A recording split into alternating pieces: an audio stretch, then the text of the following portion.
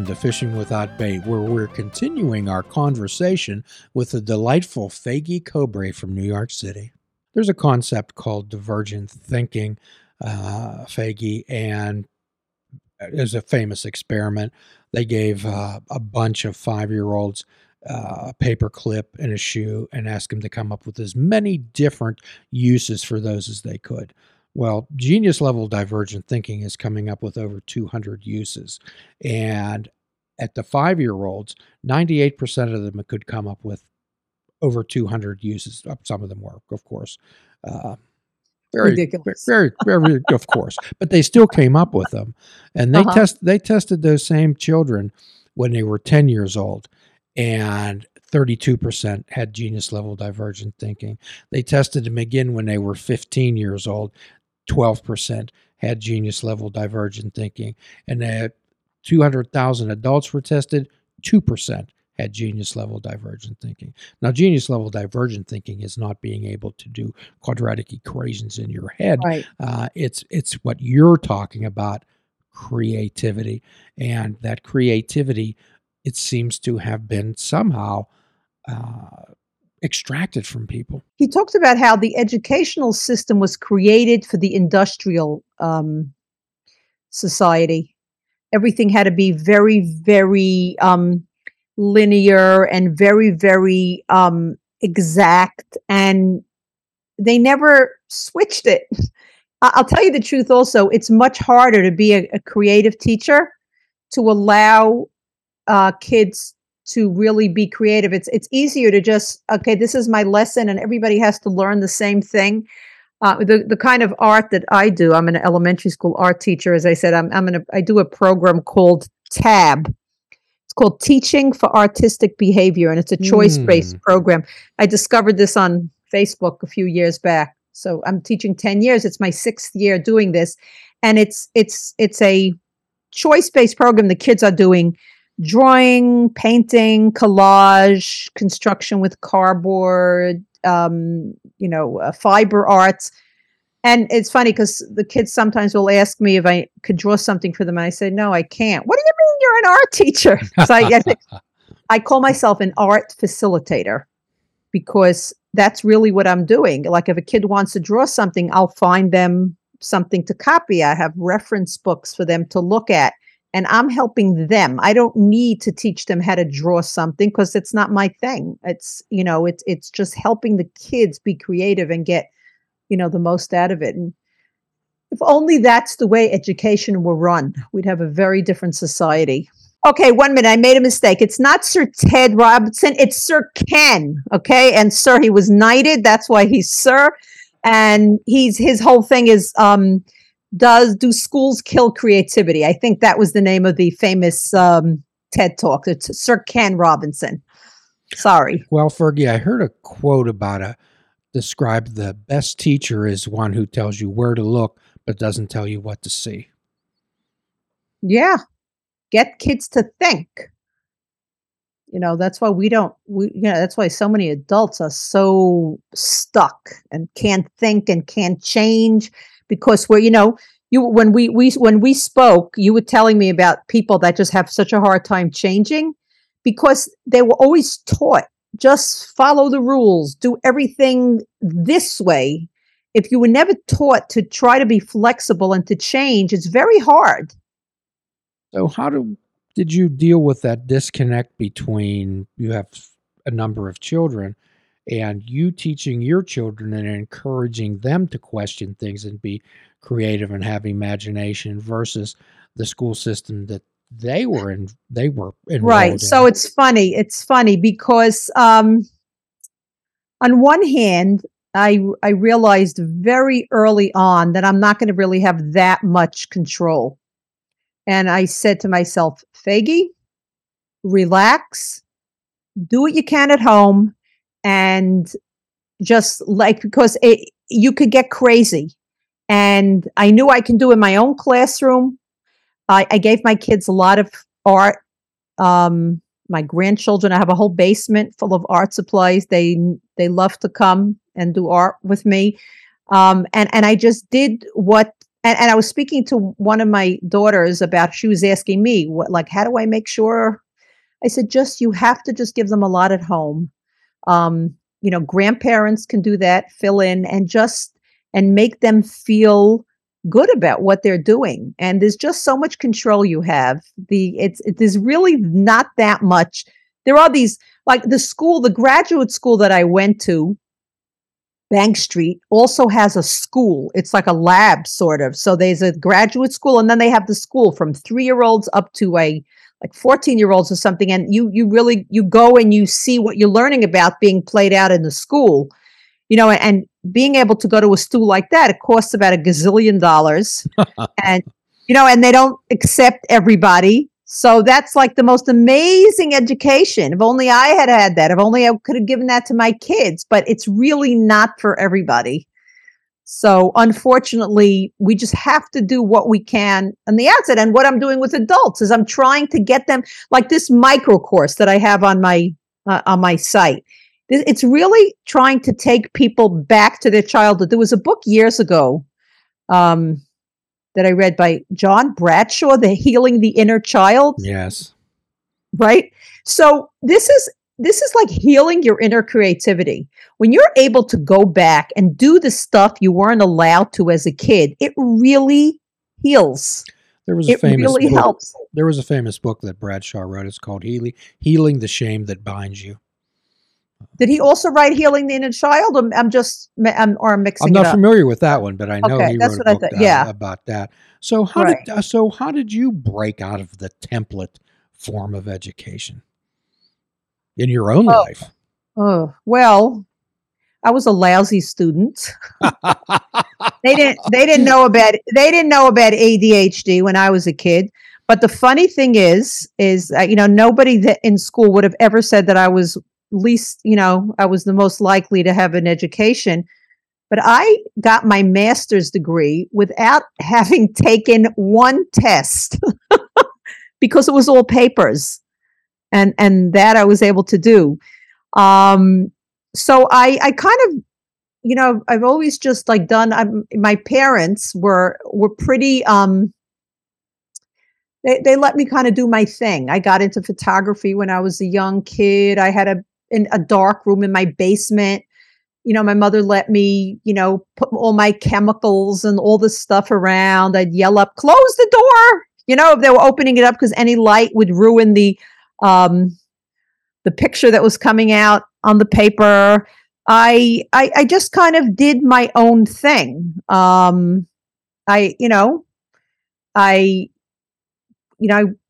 took courses, whatever. I have a lot of interests. It's interesting because they find that a lot of times people with ADD, it's interesting because like I was terrible in school, but if I find something that interests me, like when I got into internet marketing, I was watching the most boring technical videos and my kids were fascinated how I would just sit there and watch them for hours because it interests me. I have a lot of interests and I follow those interests. And I think interests are so important, especially as we age. It's good for your mind. It keeps your mind more elastic. Well, it sounds like your parents didn't stifle creativity. For sure. I mean, they didn't send me to, it wasn't so available at that time, like all kinds of classes and stuff. But whatever I was interested in, I remember even when I got interested in photography, I had a neighbor that wanted to sell me a camera, an expensive camera. So I went to a friend of my dad's who was into photography. And he said, that's not such a good camera. I have a really good camera I want you to buy. And this was $125. And that was like a fortune in those days. And, I went home and I begged my parents, I'll pay you back if you loan me the money. And they did. They took that leap of faith and they loaned me the money and I bought it. And I started taking pictures of all my friends and charging $1 a picture and going babysitting. And I made that back that money pretty quickly. So they really did allow me my interests. Well, the society that we live in seems to have this negative connotation about failure. And failure just means you found something that didn't work. Right, like Edison, right? Yes, we talk about that frequently. I found 1,000 things that didn't work, sir. Right. There's Uh, a book by a fellow named John Maxwell. It's a self-improvement, a self-development book. It's called Failing Forward. ah, And I read it a very long time ago, but he talks about, how important it is to fail. well, we've always discussed that the only way you can fail is if you quit trying. Right. That's a different kind of failure, because people think they're not gonna try so they don't fail, and they don't realize it's just, think like Edison. It's just one way something doesn't work. Like even in art. Okay, you don't like that? Good. So paint over it. What's going to happen? It's back to that product, the product society. Exactly. We need something to look perfect. It needs to be a product. So when I was reading your blog over, you talked about this myth of perfectionism that holds people back. Right. Because I think it boils down to the fact that we need the product versus the process. So, you'll find very often, like online, when I was back in the early childhood art world, you have the crafts people who have hundreds of websites finding crafts for the holidays and different things. And then you have the process oriented people. And they're the ones who just give the kids the different materials and different activities to explore. And they're not inculcating them with the idea that things have to be perfect. Also standardized testing shows us that we need to get 100. That's perfect. And art is the same thing. You have all these paint nights. They're very popular, right? And Yes, what is it? yes. Everybody sits in a room and you have one painting and the teacher does the same painting for everybody, but it has to look like something. It's not, it's funny. I'm in the middle of there's a well-known painter, an artist. I think his name is Nicholas Wilton. I'm in the middle of he launches this big course every year, but he gives a lot of he does these videos teaching you concepts, and I'm in the middle of watching them because it's just so fascinating. And he teaches you some really great concepts, but it's not about perfection. It's about, let's say, variety. You want to do shapes, do a big one and a small one and a medium to add interest, but it's not about making the apple. Like years ago, I invited people in my neighborhood to come look to see if they wanted to join my class. So I had all ages. I had teenagers, and I had a woman who was, at the time, she was in her 60s. She was extremely frustrated after my class. I was doing all these like relaxed kind of art, and she was like scribbling very hard. She said, "I thought you were going to teach us how to make an apple." She wanted to know how to make something, because the world she grew up in, that's what art is. Art is something. Art is not for process, it's for product. And I think people can get out of their perfectionism if they learn to, let's say they want to get into just painting. They can Google color schemes, right? And they could say, okay, that's a nice color scheme. I'm going to get paints in that color. They can go to Walmart and pick up for 50 cents the Apple Barrel paints, and they can just paint stripes or circles in those colors. It's going to look beautiful because you're using the right color scheme and you're just putting the colors together. And it doesn't have to be perfect because it doesn't matter. You're not trying to get the apple or the chair or whatever it is. Well, my hope is that all of our listeners and the people who view this can get a sense of the passion in your voice and in your face that I'm feeling. It's a beautiful thing. Yeah, I just it's a gift that I wish everybody would grab onto, because it's available for everybody. Like I say, it's not fair. Art is not just for artists. And it's really not fair that artists have cornered the market. Art is for everyone. And people should not say, just like some people, they'll only listen to music, right? They're not going to try to play music. And some people with art, they just want to go to museums. They just want to look at art. This is something else. Even though there are plenty of people that do musical therapy and talk about how enhancing. That is for your mental health also, but I don't really know enough about it. But art. So there's there's the professionals and there's the museums, and then there's using art for healing. Get back into your childhood, get those sensory feelings, create art, move on. There's hundreds of different art forms that you can get involved in once you get rid of your perfectionistic tendencies. Well, we lose that beginner's mind somewhere along.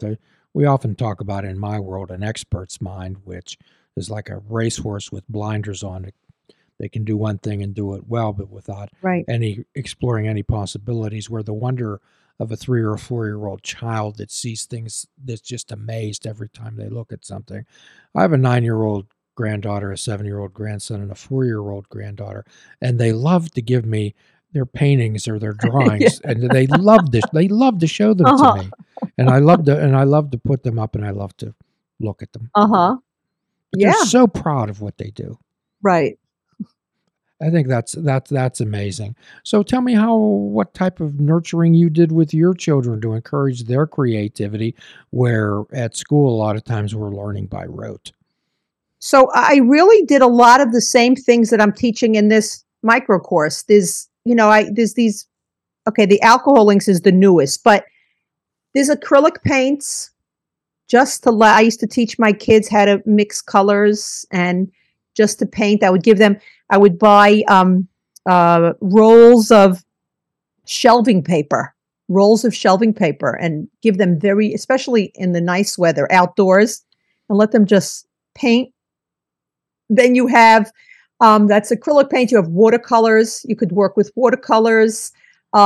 In this micro course, I have little examples, little videos showing you how to get started. And then there's doodling. Doodling could be done with crayons, with markers, with so many. That's you go to the art supply stores. There's like hundreds and hundreds of different types of markers and pens. And then collage. Collage is a lot of fun. It's ripping papers, it's cutting papers, it's magazines, it's shapes.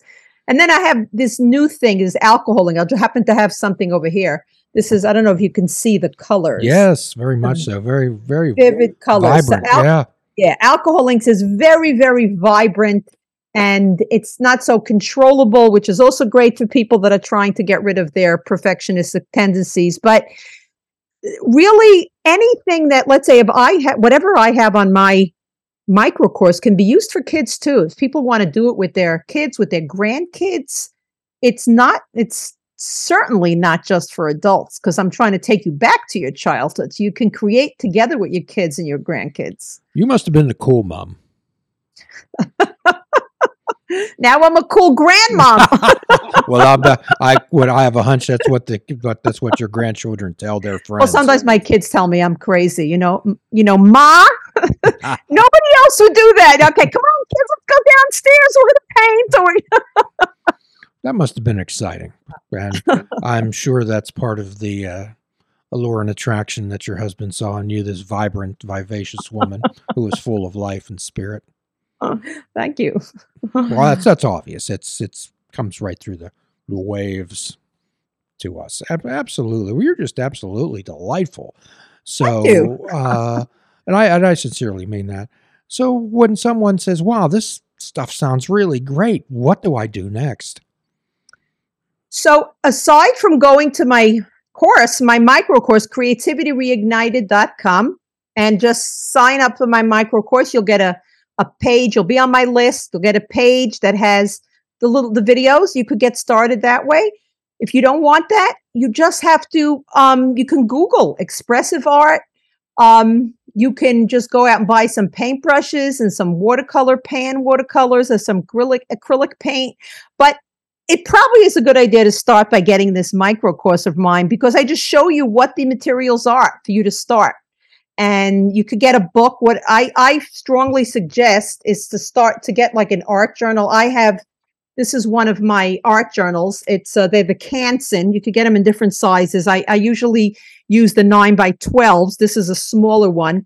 And that way, when you have your book, you're not having canvases floating around that you don't know what to do with.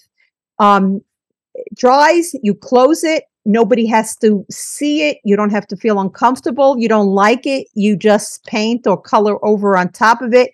You could take it with you anywhere. And it's a great thing to key. It's very contained. So I strongly suggest, people that want to get into this, do it with it's called a mixed media art journal because it has thicker papers and it can take some of the heavier materials like paint, not just markers. And that's a great way to get started. Get yourself a Canson mixed media book, and if you really don't like something in there, you can rip it out. That's beautiful. So a lot of times people have a failure to launch type of attitude. And I often tell them, they say, well, I can't start this paper. I say, well, if you just put your fingers down on a keyboard and start moving your fingers, you've started. So how do you have somebody that says, well, I don't know how to draw, I can't do it? How do you just give them some freedom to, or suggest that they have the freedom just to put their hands on something and make it move?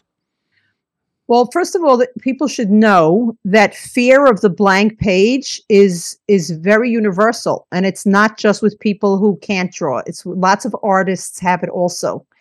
And so I would suggest after you buy this book, just buy 3 primary colors, red, yellow, and blue, and start painting shapes. Just start painting. Make stripes, make shapes, 1 page of circles, 1 page of squares, 1 page of rectangles, 1 page of stripes. Just get yourself into the feeling. Here, I have a brush here. There's nothing like just dipping that brush into the paint and moving it on the paper. Try it. It's really a very low barrier entry. It's not expensive. The book isn't expensive. The paints aren't expensive. You get some Crayola paintbrushes. Or else you could start with doodling. Just start with some doodling activities. In this micro course, I actually have I have a sheet. Sometimes if I'll start doodling, I'll make shapes and I want to doodle inside. I say, what shape should I put in there? So I have a sheet with 30 different doodles that you can download. It's part of the micro course. And then you could just make shapes and start doodling in there. I think if somebody is interested enough, this is easy enough to it's relaxing. It is really relaxing. If you're stressed, you had a hard day, you had a difficult phone call with someone, take out your book, take out your paints or your markers and just draw, just paint. You will see a major difference. This sounds like something that could be adapted and introduced into many settings. I'm thinking, of course, of early elementary schools. I'm thinking of people in nursing homes. I think would be fascinated, and so they could participate in something. Right. And this may be a little off, but I'm thinking prisons. Oh, yes, art therapy. Art therapy is used in prisons. It's used in nursing homes. It's used with people that went through trauma. Now, in order to be an art therapist, you have to have training in art and in therapy. Yes. So it can't be so like sometimes I'll say I use art as therapy, but it's as a therapeutic thing, but it's not art therapy because that's a whole different ball game. But it's definitely it's an amazing medium to get people to open up and to put out the trauma and what they've been through, onto paper. So, definitely. I know a woman who used to be an art therapist. She used to work in prisons. Ah, okay. So I'm really fascinated by what you have to do. And normally what we do, Faggy, is maybe 6, 8, 9 months from now, maybe even next year at this time, we like to revisit our friends on this show and find out where they're at and how their journey's been going. Okay. We always enjoy that. And if we ever get to New York City, perhaps we might stop and say hello. And that's that's a warning. Okay. But I consider myself warned. The producer of the show, Mike, and I occasionally would like to make some road trips. Okay. Let me know. To see where we're at. So, and once again, should a person be interested in contacting your website or finding out more information, could you let us know how you do that? And we'll certainly post your links and information on the show. Right. So my website is creativityreignited.com. If anybody wants to email me, I'm Faigie, Faigie, at creativityreignited.com. I am on social media. I haven't been there lately because it was in my Alcohol Link era. So I might get back to that, but it's at Creative Alcohol Linking on both Instagram and Facebook. I just haven't been there much lately. Okay. Very, very, very nice. Well, Faigie, as we promised before, at the end of every program, we offer a free prescription, fruits, nuts, and vegetables, and unplug your television and take up fishing. And for a truly mindful experience, we suggest that you fish without bait and do a kindness for yourself and do a kindness for another. Forgive yourself and forgive another. If we're all not God's children, none of us are God's children. Till all of us are free, none of us are free. Be good to yourself, my friends. Namaste.